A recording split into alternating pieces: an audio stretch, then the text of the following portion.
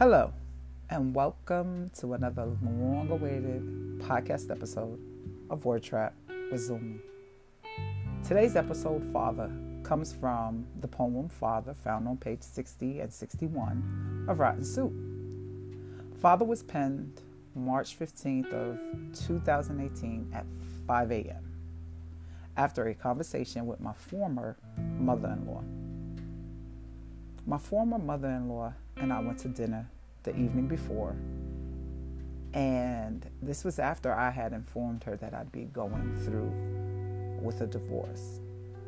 And at dinner, I kind of filled her in on everything that he had did, what he was still doing, and shockingly, well, not so shockingly, she wasn't even surprised. She started sharing with me stories about him and his father, and I remember her saying, I did not know he was like his father. I thought about that statement. Like, why didn't you tell me about what his father was like? Or any of the stories that she shared about her son prior to me marrying him? Like, why wasn't I privy to any of this information?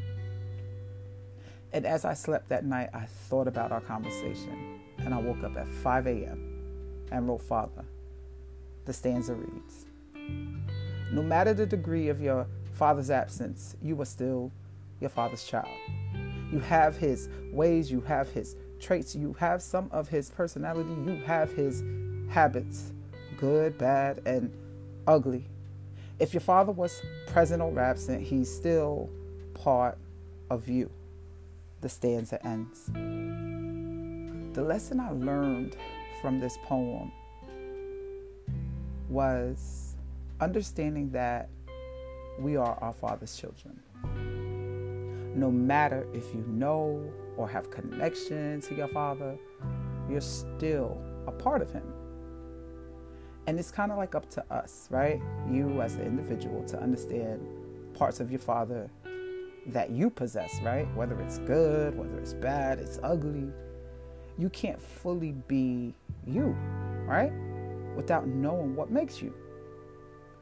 So after writing this poem, I started paying attention to me, right?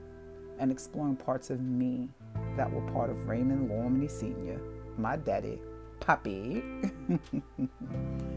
And it allowed me to just embrace the good that I got from him, the bad, and, some of the ugly, but it really was a mirror to me as well, this poem. Not just, hey, somebody should have gave me the warning, but no, it allowed me to look into myself as well. And may we all learn of our Father and embrace all that we are, right? And I'm also writing this on Father's Day. So happy Father's Day to all the fathers that are listening. Remember to subscribe to Zumi to stay informed on new updates and information.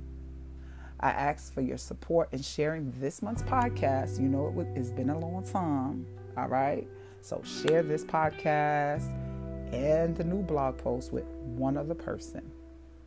Thank you in advance for all of your continued support. Like, I mean it. Like, I appreciate you.